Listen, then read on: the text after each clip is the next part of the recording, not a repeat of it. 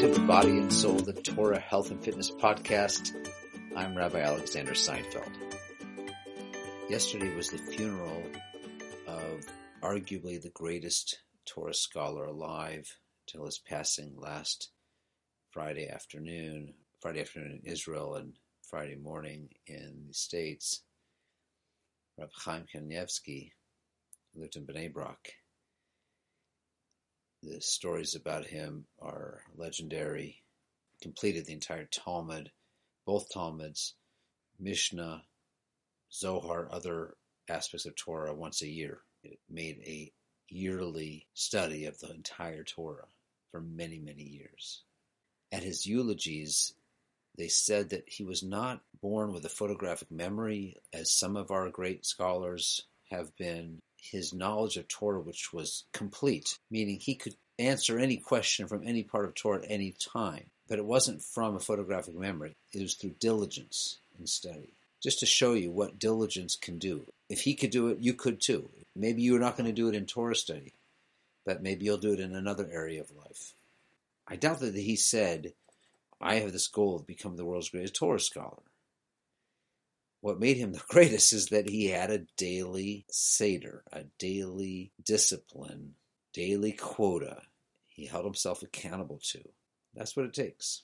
Now, in the forthcoming health and fitness book, we have a small chapter of great Torah scholars from the past generation, mostly from the 20th century, what their approach was to health and fitness. Now, I don't have Rav Chaim in there. He's not yet in there. I haven't not yet learned. Maybe I'll get information about his health and fitness practices between now and going to press. I'll be able to add it.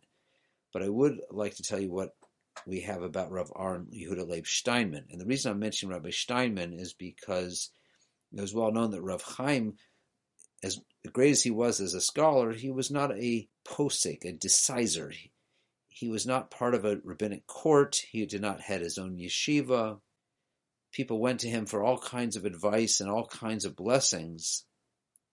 But in certain matters of communal importance, he always deferred to others, and it was specifically to Rav Steinman until his passing in 2017. And Rav Steinman himself approached food with tremendous self-control. With few exceptions, he limited bread, meat, and wine to only Shabbos and Yom Tov. He never ate sweets, and in general, he ate sparingly. He also fasted regularly when possible. He defined possible as not harmful, neither to health nor to one's learning. He once said, quote, I cannot understand why people would eat burekas. Too much margarine isn't healthy. Why would someone eat something unhealthy? Unquote. I could say that about a lot of food, right? Why would someone eat anything unhealthy? I guess it's sort of similar to the question of why would somebody not brush and floss their teeth after every meal? Maybe they feel that the pain and effort of brushing and flossing every day is greater than the pain and effort of getting a cavity filled or getting a root canal every once in a while. Speaking of teeth, here's a Talmudic teaching that brings together these two lines of thought. One, teeth, and the other, daily discipline. The Talmud has a word of wisdom about chewing your food, quoting two great sages. Number one, Rebbe Meir, chew with your teeth, and you will find it in your steps. Second teaching in the name of Shmuel, the great sage who was also a great doctor. He said to Rav Yehuda, untie your sack and let your bread enter, meaning enjoy food carefree while you can, because until 40 years, food is beneficial. When older, drink is better. Now, this section of the Talmud is recording various pieces of wisdom for old age. Rebbe Meir and Shmuel are actually being quoted out of their original context, but their point here is chew your food well. Why is that so important? What did they know that some of us know today? Mastication is not only breaking down your food, it also increases saliva, which is a complex chemical elixir with many benefits, including pre-digesting food before you swallow, protecting against excess gastric acid. Saliva protects your teeth. Saliva defends the mouth against infection. Chewing, of course, stimulates saliva, and Shmuel evidently believed that the benefits of saliva become more important as one ages. Many centuries later, one of the great 19th century sages, the Kitzur Shulchan Aruch, interprets this tradition as follows, quote, "Given that the beginning of digestion is in the mouth, via chewing with the teeth and mixing with saliva, one should therefore never swallow any food without chewing, for that would result in a more difficult digestion." Obviously, at any age, chewing well results in eating slower, which is one of the easiest ways to reduce calorie intake. And it also can improve blood pressure. Listen to this from Dr. Joel Kahn. The Kahn Center for Cardiac Longevity writes, the 1998 Nobel Prize in Medicine was awarded to 3 researchers who identified that nitric oxide, NO, is a gas produced by arteries to promote health. The more NO manufactured, the lower the blood pressure and the cleaner the arteries. A pathway that involves our mouth has recently been identified that can be used to boost NO production and may help you maintain your health. What is this new mouth-heart system? Plant foods such as spinach and beets capture nitrogen from the soil and store them as nitrates. Chewing nitrate-rich plant foods allows a reaction in the grooves of our tongue, rich in healthy bacteria, leading to the conversion to nitrates. These are swallowed, absorbed, and enter our arteries to produce NO.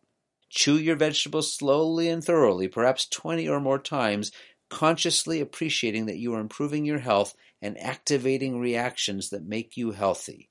Unquote, Dr. Joel Kahn. So in case improving digestion is not enough, in case weight control is not enough, in case improving your blood pressure is not reason enough to chew your food well, here's a 4th reason.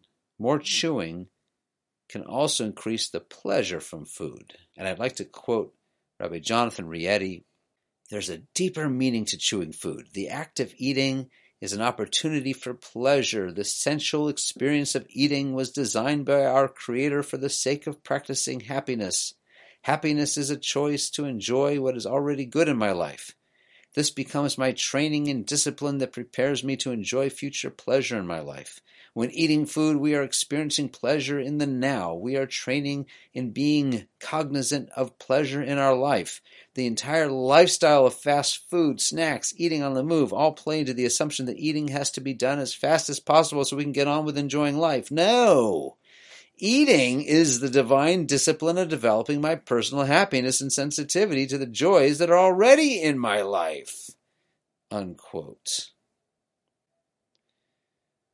In conclusion, for anyone who wants to control their calories, or to control their eating in general, or to lower their blood pressure naturally, or anyone who simply wants to enjoy their food, the Talmud's advice rings true. Chew well. You know, at the end of these podcasts, at the end of every episode, I encourage you to go to TorahHealth.org to sign yourself up or others up for this mailing list for the podcast.